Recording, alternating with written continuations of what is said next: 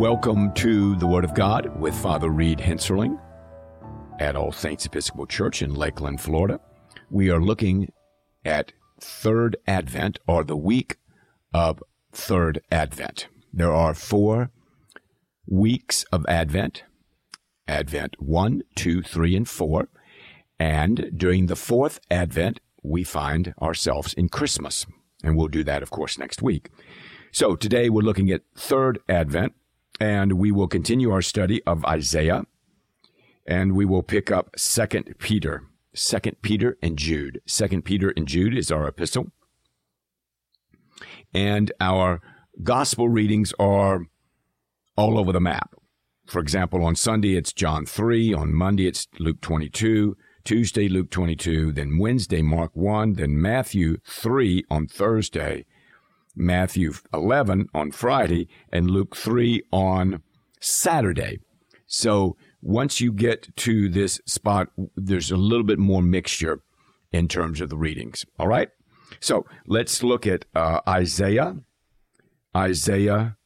chapter 8, which will be the Monday's reading, 8:16 to 9:1, 8:16 to 9:1. Now, what I'm going to do here is just point out that you should be reading Isaiah, be reading it through, look for the key points in Isaiah that pertain to your personal life.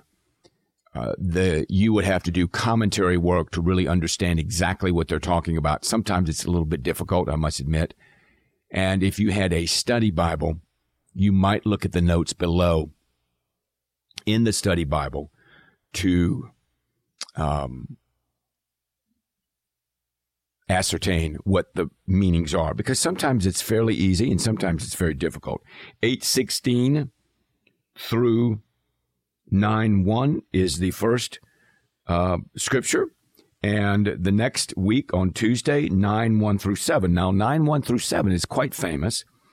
The people who have walked in darkness, verse 2, have seen a great light. Those who dwelt in a land of deep darkness, on them light has shone. I love to quote that, and of course, that's the famous Christmas Eve text, okay? The people walking in darkness have seen a great light. The light, of course, is Christ. And then he says later on, in verse 6,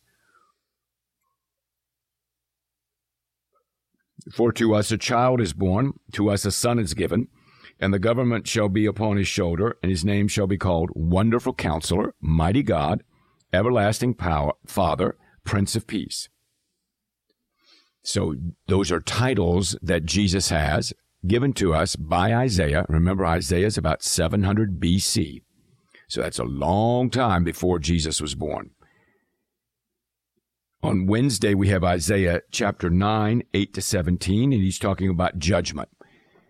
Now, what he's dealing with in the prophets is they're speaking the word of the Lord, and much of the time it's how God is blessing them when they do what God says, and then, of course, cursing them when they do not do what God says.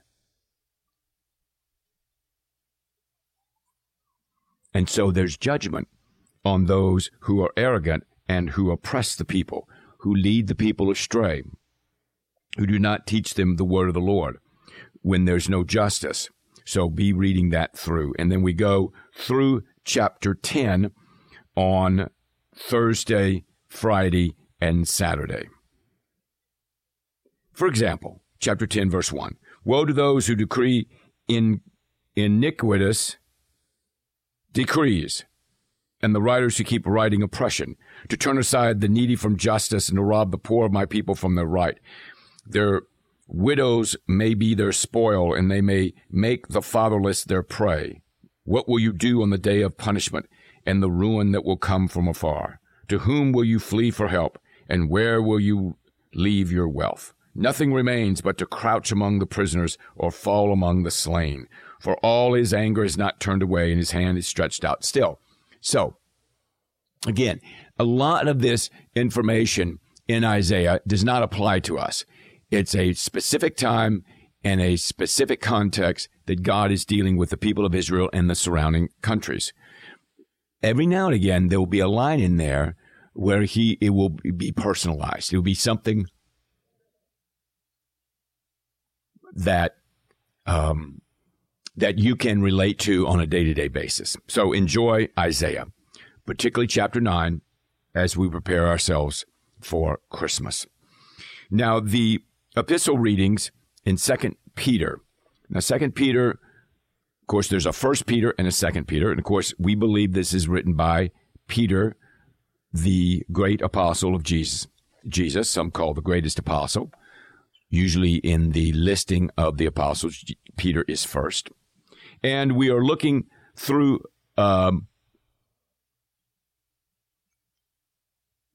chapters 1 and 2. Chapters 1 and 2 from Monday through Friday. Now, chapter 1 is extraordinarily good, beginning at the second verse. May grace and peace be multiplied to you in the knowledge of God and Jesus Christ our Lord. That is extraordinarily important and good news. May grace and peace be multiplied to you in the knowledge of God. Couldn't ask for anything more. His divine power has granted to us all things that pertain to life and godliness. Everything that we need to live a holy, godly life, he has given us through his divine power. Through the knowledge of him who called us to his own glory and excellence, by which he has granted to us his precious and very great promises. So we have his promises, and they are great. They are wonderful. So that through them you may become partakers of his divine nature, having escaped the corruption that is in the world because of sinful desire. Why is there corruption in the world? Sinful desire. For this reason, make every effort, this is verse 5 of chapter 1, to supplement your faith with virtue. So now what he wants you to do is he wants you to grow in the faith. So you're going to add to your faith virtue, knowledge, self-control, steadfastness, godliness. And godliness with brotherly affection, and brotherly affection with love. So when you do those things, when you go through your life, you're adding these onto your life. They are the virtues in your life. Verse 8, I love verse 8. If these qualities are yours and are increasing, not only do you want to have them, you want to have more of them. They keep you from being ineffective or unfruitful in the knowledge of our Lord Jesus Christ. Back to the knowledge again. So these virtues will help you to become a more godly person. Now, he says in verse 9, conversely, if you lack these qualities, you're nearsighted, you're blind, you've forgotten that you've been cleansed from your former sins. So, he says, therefore, as a result of all of this, verse 10, be all the more diligent to confirm your calling and election, for if you practice these qualities, you will never fail. For in this way, there will be richly provided for you an entrance into the eternal kingdom of our Lord and Savior Jesus Christ. You will be richly provided for, and you will have an entrance into the eternal kingdom of our Lord and Savior Jesus Christ. Fantastic news. Okay? Now, as he continues through 2 Peter, we look at the false prophets in chapter 2. We look at those people that have not represented the gospel well, and he's got some very, very, very strong things to say about them. Okay? You want to be very much aware of that. I love the focus that you'll have on chapter 1 in growing in Christ. And in chapter 1, verses 16 to 21, he talks about the importance of the Word of God. No prophecy of Scripture, verse 20, comes from someone's own interpretation. No prophecy was ever produced by the will of man, but men spoke from God as they were carried along by the Holy Spirit. So the Holy Spirit is telling us what he wants us to do and what he wants us to know. The prophecy is not from the will of man. It's from God Almighty, as they were carried along by the Holy Spirit. So false prophets come among them, and people come and they say wrong things. Do not follow them. Do not listen to them. Do not listen, follow, obey, record, take seriously. And then he goes into all of the possibilities that you see there in terms of their heresy and their wrongdoing and their wrong thinking and their wrong action.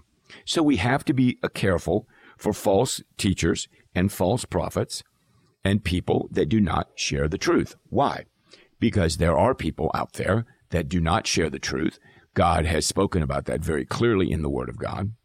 And when we hear untrue things, that does not help us in our relationship with Christ.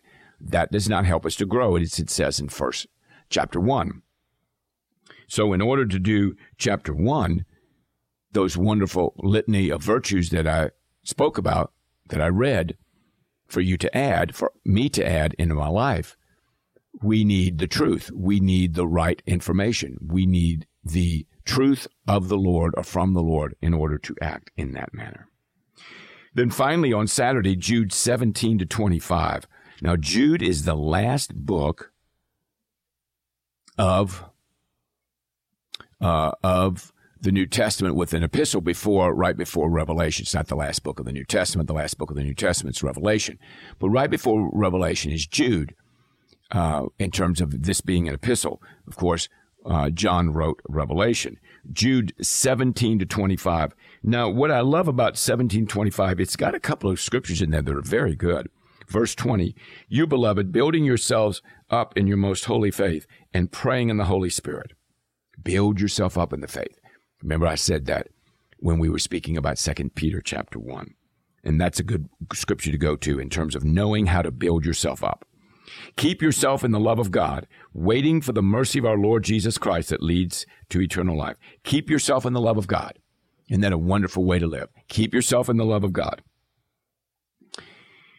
And finally, verse 24, now to him who is able to keep you from stumbling and to present you blameless before the presence of his glory with great joy, to the only God, our Savior, through Jesus Christ our Lord, be glory, majesty, dominion, and authority before all time, now and forever. Amen.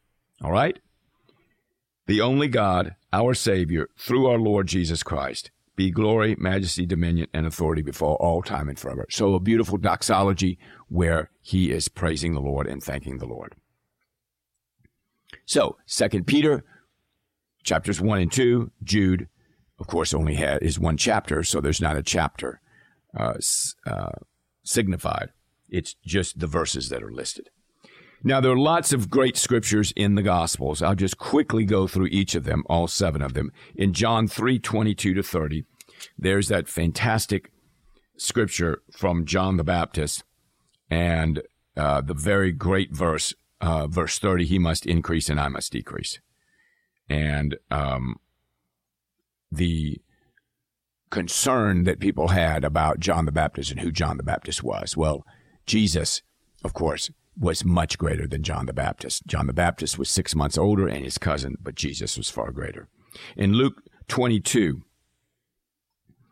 there's 2 days where we look at Luke 22, and we are dealing with the crucifixion, 39 to 53. In 39 to 53, you have Jesus praying on the Mount of Olives. You have the betrayal and the rest of Jesus, who betrayed him, Judas, as all of you know. We have Peter then deny Jesus. This is the same Peter in 2 Peter that we just read about, who had this wonderful epistle, 1 Peter and 2 Peter. But he denies Jesus, as I'm sure, again, all of you know. So you have the betrayer and the person that denied him, the person that turned him in and the person that said they didn't know who he was. As we continue through chapter 22, 54 to 69, on Tuesday, we have Jesus before the council, and he would not answer. He's mocked, and then in the 23rd chapter, of which we're not scheduled to read, we, of course, have the crucifixion of Jesus.